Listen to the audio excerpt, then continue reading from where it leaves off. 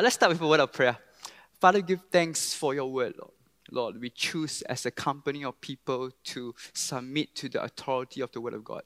Father, your word say that you exhort your word even higher above any of your names, Lord. That's a staggering statement. And Lord, we choose to abide in you. And Father, I pray even as the word is being shared, Lord, we don't want just to be informed, but Lord, we want to be transformed into the image of your Son. Lord, we bless you. Lord, you are a holy God in this place. In Jesus' name we pray, amen. All right, if you have your Bibles, can we open to 2 Samuel chapter 23? We will look at verses 13 to 16 today. The title of my message is called A Drink of Water. Let's read 13 to 16. During harvest time, 3 of 30 chief warriors came down to David at the cave of Adullam, while a band of Philistines was encamped in the valley of Rephaim. At that time, David was in a stronghold, and the Philistine garrison was at Bethlehem. This is important. David longed for water and said, "Oh, that someone would get me a drink of water from the well near the gate of Bethlehem." So the 3 mighty warriors broke through the Philistines' lane, drew water from the well near the gate of Bethlehem, and carried it back to David. But he refused to drink it. Instead, he poured it out before the Lord. Keep your finger on these 4 verses. We will just chew and expound on them. And everything that we will learn this morning will be just from these 4 verses. And this is an amazing story. I kind of wish we have a movie about this. A remarkable story about 3 mighty men and their breathtaking devotion to their king. Their breathtaking devotion to King David. And let me give you a quick context about this story. I'm a huge believer in context. I believe we need to know the background of the story to glean its prophetic significance and its full application for us as a body of Christ. When I first read this passage, I thought, wow, it's another one of David's exploits with his men while on the run from Saul. Why? Because it sounded very familiar, am I right? But this account, if you take note, is not in 1 Samuel. 2 Samuel chapter 23 is one of the last few chapters in 2 Samuel. And David was giving a prophetic psalms and sharing his last words. It's like his deathbed speech. And he begins to recall his mighty men. And in the midst of it, in verse 14, this apparent random story pops up. As we come to the end of David's life, having just looked at his deathbed speech, the narrative goes on and looks at those who supported David, his mighty men. It almost seemed like God would not just do everything through David alone. It is more evident when you compare the other accounting of David's men in 1 Chronicles chapter 11 verse 10. And it says, "Now these are the chiefs of David's mighty men, who gave him strong support in his kingdom, together with all of Israel, to make him king according to the word of the Lord concerning Israel." So David's men play an important part and highlight many things for us that are encouraging as we think about our own involvement in the kingdom of God. Putting them here at the end after David's deathbed speech leaves us with the impression that God has done it through many, not just King David. So I began to check the timeline and the plot of this story in 2 Samuel chapter 23. And I realized that, hey, this was not when David was running away from Saul. We established that. So when did this story happen? This happened much later. This happened early on in David's career as king. He just became king, and then this happened. This was the same war that was spoken of in 2 Samuel chapter 5 verse 17. And let's rewind the clock a bit. And we know that from 1 Samuel, it accounts that Saul was so intent on killing David. In fact, he spent a huge amount of his kingship, huge amount of his resources and time trying to hunt down and destroy David. So David had to flee into the wilderness to become a fugitive in order to save his life. When he was out there, hundreds of people came to him, gathered around him, and these were broken people, rejected people. These were people that society didn't want. They were fugitives too. And out of these hundreds of people, while David was a fugitive in the wilderness, he chose between 30 to 40 elite, handpicked warrior companions. They defended their leader until Saul died, and then the people made David the king. Then these handpicked mighty men all became leaders in David's administration and the military. They became David's mighty men. And the Hebrew word for this is Giborim.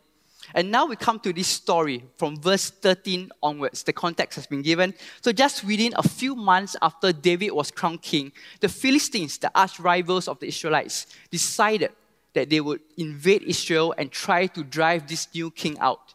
As soon as David became king, the Philistines came and attacked because they were afraid that David would establish a stronger kingdom than Saul ever did. And they were right. Why? Because this was God's anointed. It was demonically motivated to remove God's chosen one. And Pastor Yang used to say this, that they tried to kill him off. The hordes of hell were driving this entire movement. And here's what we know. First of all, the Philistines were encamped in the valley of Rephaim, just a few miles southwest of Jerusalem. That means they had already taken over Bethlehem itself.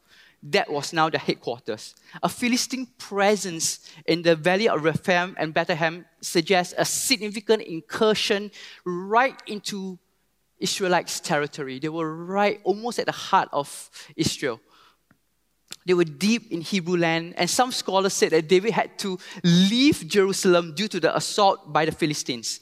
Bethlehem, of course, we all know this was David's hometown, his birthplace. But they had gone all the way to the heart of Israel. They were just a few miles away from Jerusalem.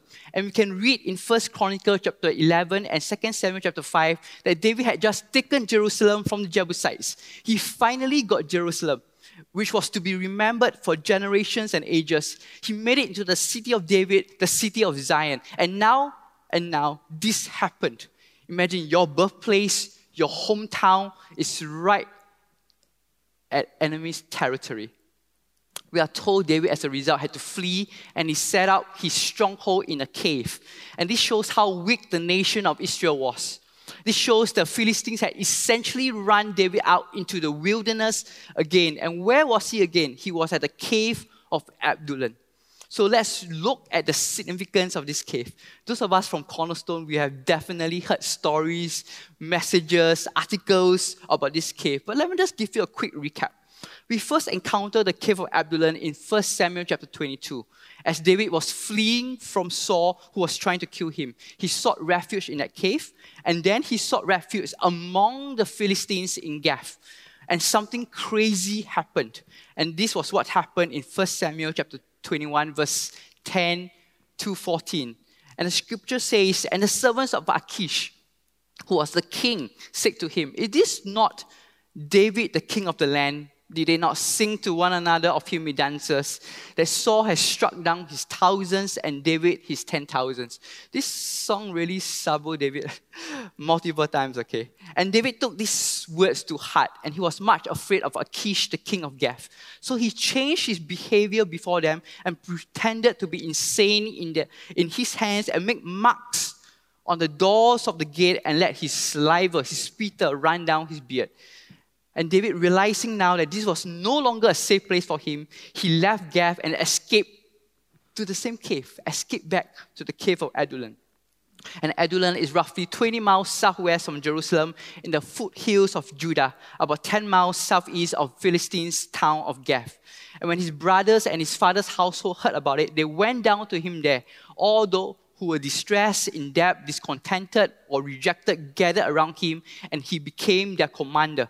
And they grew, and they went through trials together, and they became his mighty men. And right now, his mighty men, once again, in this story, from verse 13 onwards, gathered around their master in the same cave. And in verse 13, it says that the whole assault happened during harvest time. And this point is important. That means the whole nation of Israel were on the verge of a disaster. Because if the Philistines came in and plundered the harvest, it would mean that part of Israel would be out of food, the annual food supply, and things were looking terrible, in a terrible shape. So let me just paint this picture to you once again, so you understand what's happening to David and his kingdom right now. David had just become king, and he had been run out of his own capital. He was out in the wilderness again as a king. And the Philistines were in the heart of Israel. His people were at risk of starving. So things were looking really dark. The reason why I say all this to you, so that you have to understand all of that, if you're going to understand what he says in verse 15.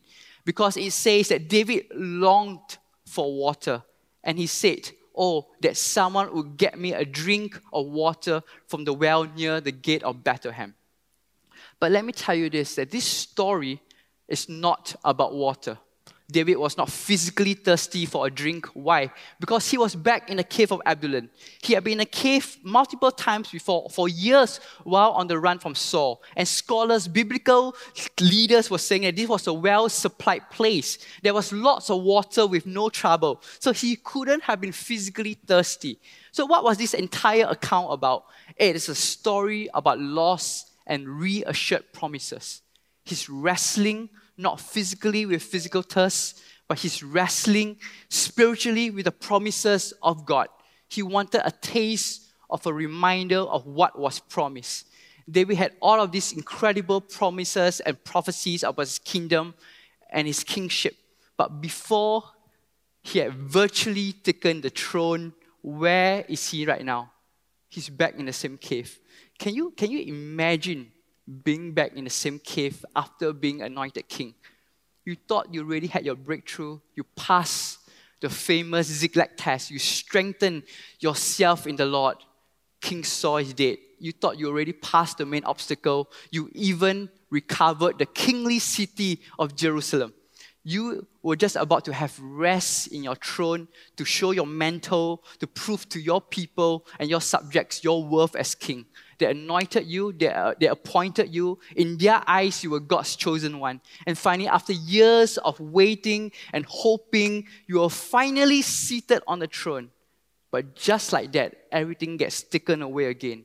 David's a fugitive again. And what kind of a king can't even drink water from his hometown well? What kind of a king, once coronated, would cause his own people to starve because he can't even protect them? Because the harvest by the people, for the people, will be plundered by the enemy. What kind of king? It's a jerk of a king, a loser of a king.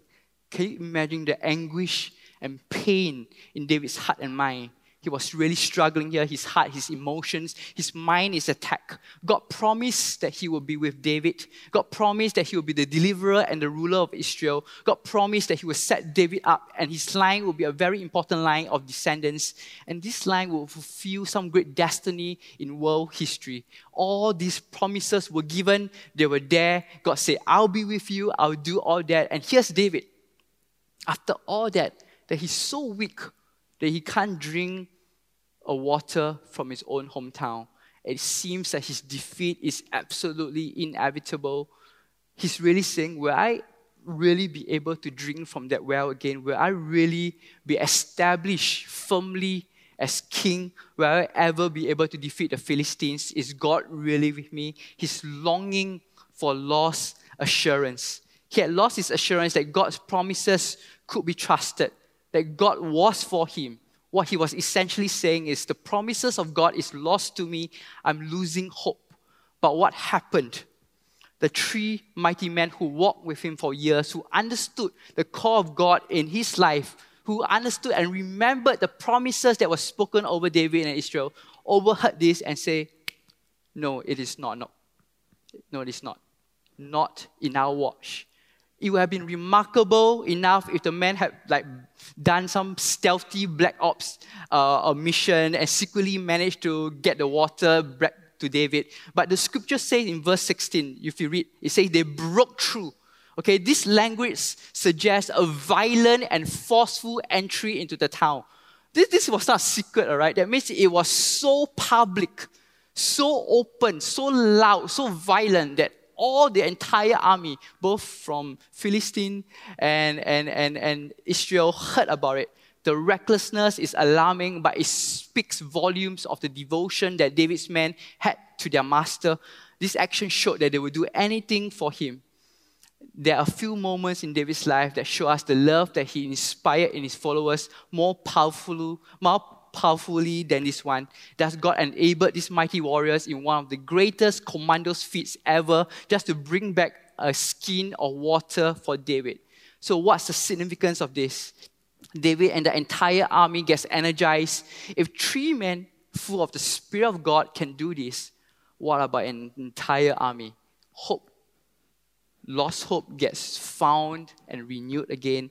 God in His grace allows David to be reminded that His promises are true and can be trusted.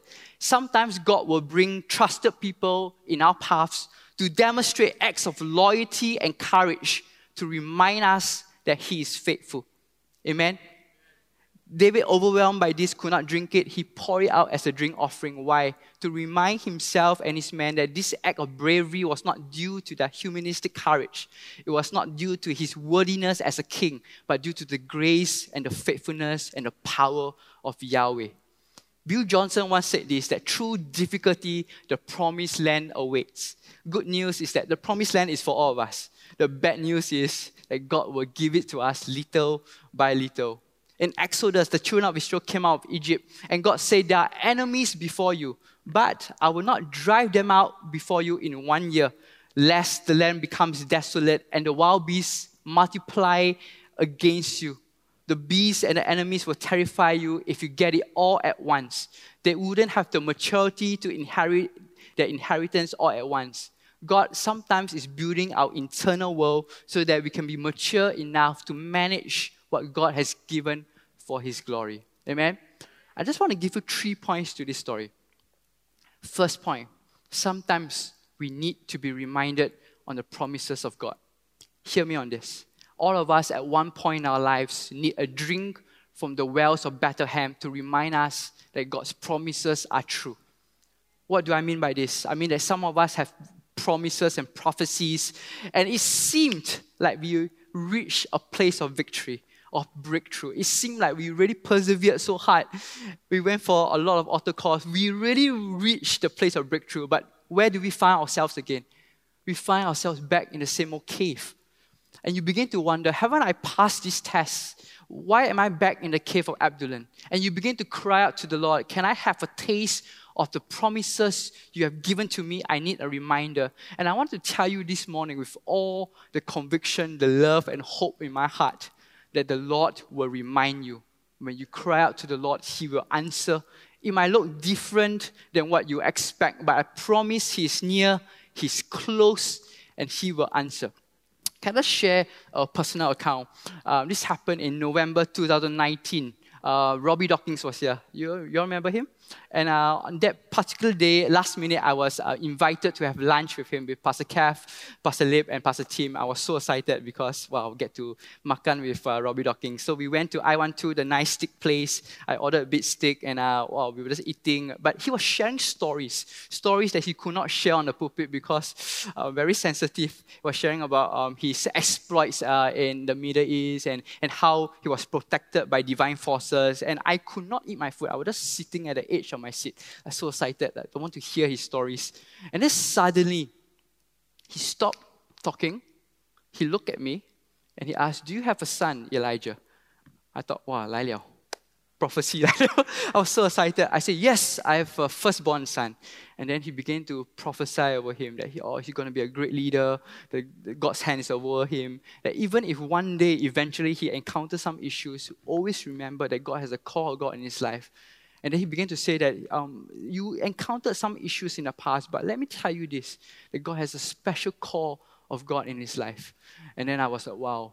Then after that, he began to ask me a second question. He said, are your in-laws, are your wife's parents close to you? I said, yes. And then he gave me another prophetic word. He said, the winds of peace are coming to them. They encountered some issues, but God is watching over them. It seemed like a very simple word. But he did not know that 2019 was one of the hardest moments of my life. In our pregnancy with our first child, towards the last few weeks, the doctor said that he was not growing well, so we were praying, contending, and praise the Lord, everything turned out fine, turned out well, like he was born all right. But the second day after he was born, we were in the hospital, me and my wife, celebrating the birth of this child of promise, when my in-laws came to the hospital room. And my father-in-law came and he broke the news. He said, hey, I just want to share with you. Second day after my wife gave birth, he said, I have 4th stage cancer. And just like that, in the place of life and potential death, we have to grasp with all these emotions, okay? And after a few months, he went for this op. After a few months, doctor found another type of cancer which is not related. So within that 1 year, we went through all this, okay? And Robbie Dawkins didn't know that. And he spent 4 minutes just prophesying, very simple. But let me tell you this, okay? That in the 4 minutes, I felt the wells of Bethlehem washing through my heart. It's like he didn't know what I was going through. I was a zone leader, cell leader, pastoral staff. I had to be strong, supporting my wife. So I said all the right things. God is in control. God is sovereign. But he didn't know. But at the back of my mind for months, I keep wondering, why did these things happen? God, didn't you have a word for our family? Didn't you say inheritance and legacy is ours? But why did this thing happen? I was not bitter. No, I was not bitter, but I was just processing my feelings and my thoughts before the Lord. And just like that, just 4 minutes in the middle of lunch, a nice steak lunch, while he boldly listened to the voice of God, spoke those words, I felt the waters of Bethlehem flowing into my heart. And I felt courage again. Amen. I just want to say to all of you today that you will receive a drink from the wells. You will be reminded. It might look different from how you might envision it, but it will come. It might come through a sermon. It might come through your quiet time with the scriptures. It might be a song. It might be a prophetic word. It might be a prophetic drawing. But let me tell you this day that it will come to you. And for David, I believe he had a lifestyle of processing his doubts, his struggles, his pain, and his hopes before the Lord. The Psalms is full of it. If you read the Psalms for the first time, you would think, wow, this guy keeps changing his mind. One day it's like, I bless you at all times. The next verse is, where are you, Yahweh? I honor you, Lord. Next is, the enemies all around me. Sometimes you think, like, can't you make up your mind? Do you have some mental issues? But let me tell you this, he's just completely honest before his Lord. And I want to encourage you this. Before you share with someone else, before you share your issues with someone else, just process it before the Lord. God is never stumbled when you are too honest before Him. God is never stumbled by your honesty. Amen. Second point I want to share with you, that God can use us to change the atmosphere around us. Some of us, perhaps we've been receiving the waters of the wells of Bethlehem all our life, okay? Maybe you're so blessed, okay? But let me tell you this, okay? That you need to be the 3 mighty men that someone else needs. I'm talking about an act of courage. 3 men with courage brought a change in atmosphere, and scripture shows that they eventually defeated the enemy. Do you know what happens to an army who has been hiding when they see 3 men filled with the Spirit of God going through the enemy's lines to bring hope? What a supernatural act of courage does. And we are told eventually that the children of Israel did win the battle. The rest of the army must have heard about this. Because of this incident, we have the story of Baal Perazim, one of the greatest military victories in the life of David. And we all know this famous story. Baal Perazim means the Lord breaks through. Because 3 mighty men broke through. The entire army went through and the Lord broke through for them. And there's another story in scripture, very, very interesting, and it involves David's best friend. David has a knack and a reputation of influencing and gathering courageous people, amen? If you want to be courageous, stop hanging around whiny people. Stop hanging around people who always complain, okay? Because you realize when he is around these people, they get influenced by his boldness and his courage. And we are reminded about what Jonathan did. The bosom friend of David, Jonathan and his armor bearer, they climb up the hill and they attack the enemy. And those Israelites who were hiding in fear and wearing the armor and the garments of the enemy began to tear them off. Can you imagine? They were wearing the enemy's garments because they wanted to hide and look like the enemy. But when they heard this supernatural act of courage, they began to tear off the clothing and run with Jonathan. Amen. Can I say this to you, that your act of courage prophesies to someone who is in need of a reminder that God is faithful and God does not forget His promises. Your courage can draw people out of fear and complacency and into their destiny. Sometimes you just have to not worry about the opinions of people and obey the drawing of the Spirit and do something different. And can I say to you that sometimes we think it looks something big, that we need to do something flashy or big or earth-breaking. And sometimes God will call you to do that. But a lot of times it's an obedience to walk up to someone and bring a message of hope, to give a prophetic word, to do something you have never done before. Some of you are currently studying in the school of prophets. After our first breakout room, my handphone kept ringing because many people were giving testimony. Oh, this is my first time doing this. I'm so excited. Not only that I received, they were not excited over the prophecies they received. They were excited because they were able to bring life to someone else. And that's amazing, all right? So do not underestimate the impact your drink of water can do for someone else. And you may not know it at that time, but you could be giving someone a drink from the wells of Bethlehem. Amen? Last point, very quickly, I'm going to end. A person in love responds differently. In verse 15, it says, David longed for water and he said, oh, that someone would get me a drink of water from the well near the gate of Bethlehem. And verse 16, so the three mighty men broke through the Philistines' lines. I want to make this statement that a person in love does not wait for an order. I hope you see this. David did not give a command. David did not command these guys to go get a drink. His words were not meant literally. He was expressing a deep longing. And he doesn't say that David commanded them, get me water, and they say, okay, boss, okay, chief. No, that's not what happened. Not only didn't he command it, but he didn't suggest it. It's nothing like that. He was just sighing. His wish was their command. They loved him so much that his wish was their command.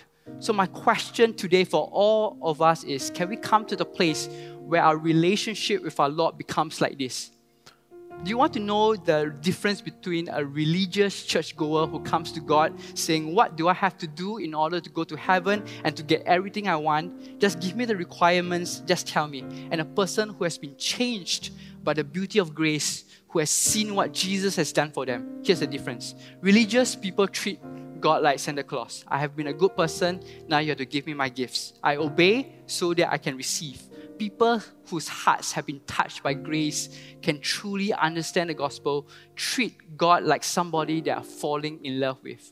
When you're falling in love with someone, you don't wait for an order. You don't do something just to make them do something for you. You just look for sighs. You look for longings, you look for expressions, you just look for wishes. If you see them eat a cake and they're like, oh, I love it, the next week you buy the whole cake. If you see them, they like this song, the next week you buy Spotify Family Premium. If they like this YouTube channel, you just get YouTube channel. And you don't even need to hear them express in words what they want. And what I love so much about this, in verse 15, it says, David longed. And then in verse 16, it says, they broke through. David longed, so they broke through. He didn't command, he just longed and they broke through. Isn't that amazing? I encounter in my years as shepherds a lot of questions. People keep asking, if I make this decision, if I go down this path, can I still go to heaven? I'm like, oh, come on. If you are one of those persons, I want to tell you this. Aren't you tired of always being in that place of thinking, I just want to do what I want, but I just want to go to heaven? Aren't you tired of it? Can't we be people who love the Lord, who knows His heart, who do radical exploits for Him because we love Him? I mean, can't we just stop thinking like, oh, I just want to live my life, but I'm scared of the fires of hell. But I just want to cruise in this life, eventually make it to heaven. But can we come to a place like David's three mighty men? They knew their master's heart. They heard his longing and they broke through. Lovers break through. Sons and daughters who know their father's heart break through. Amen. Can we just stand to our feet? Come to a close. Our desires as pastors and shepherds is not just for you to make it to heaven. It's for you to know the Father's heart, what He has called you to do, and as disciples to break through for His glory. Lovers always break through. Lovers always break through. I just want to speak to some of you today. I know we can't have an altar call, but you are in that place, you feel that you have passed multiple tests. God has given you multiple words and you felt you were in a good place, but suddenly you find yourself back in the same cave. And you're saying, Lord, I just want a drink of the wells of Bethlehem. Can I say to you, perhaps this message is that water for you. is to remind you strongly that God does not forget His promises and He will make a way. If you are that person, just lift up your hands. I want to pray for you. Father, we come before you, Lord, as people. Lord, we want to be known as lovers of you. Lord, we want to know as people who fear the Lord, who know you, who are strong and do great exploits. And Father, I pray for those who needs a refreshing, a reminder of the wells of Bethlehem, a reminder of your promises, your prophecies over their life. Lord, I pray in the name of Jesus that within this month they will receive something, Lord. Father, I pray for such a refreshing of hearts, Lord. Lord, I pray we speak life to dead dreams and hopes in the name of Jesus, Lord. Father, I pray for those who are praying for their sons and daughters to come home, for the prodigal son. Lord, I pray you bring them home in the name of Jesus. Father, I pray for those who are praying and contending for victory over their personal life. Lord, I pray you give them breakthrough right now in the name of Jesus. And Father, we lift up our hands, Lord. We ask, Lord, let us never be lukewarm. Lord, your words say if we are lukewarm, you will spit us out of your mouth, Lord. We do not want to be those company of people. Let us be people who truly know you and love you, Lord. That we come to a place of discerning your heart, a place of intimacy, that we draw so close to you and we choose to draw close to you, not because you are useful, but because you are worthy. Not because of the gifts you can give us, but because you are altogether beautiful to our eyes, Lord. We bless you. We honor you. And all God's people say amen. Let's give God a praise offering, amen. Amen. Let's stand for the benediction. The Lord bless you, the Lord keep you, the Lord makes His face shine upon you and be gracious to you. The Lord lift up His countenance upon you and grant you His shalom. The blessings of God the Father, the strength and grace of Christ the Son, and the fellowship and communion of the Holy Spirit shall be with you now and forevermore. And all God's people say, amen. You've just listened to a production of Cornerstone Community Church. Please note that all unauthorized reproduction, distribution, or sale of the recording is prohibited. For permission to reproduce or distribute the sermon, please write into mail@cscc.org.sg. We hope that you have been blessed.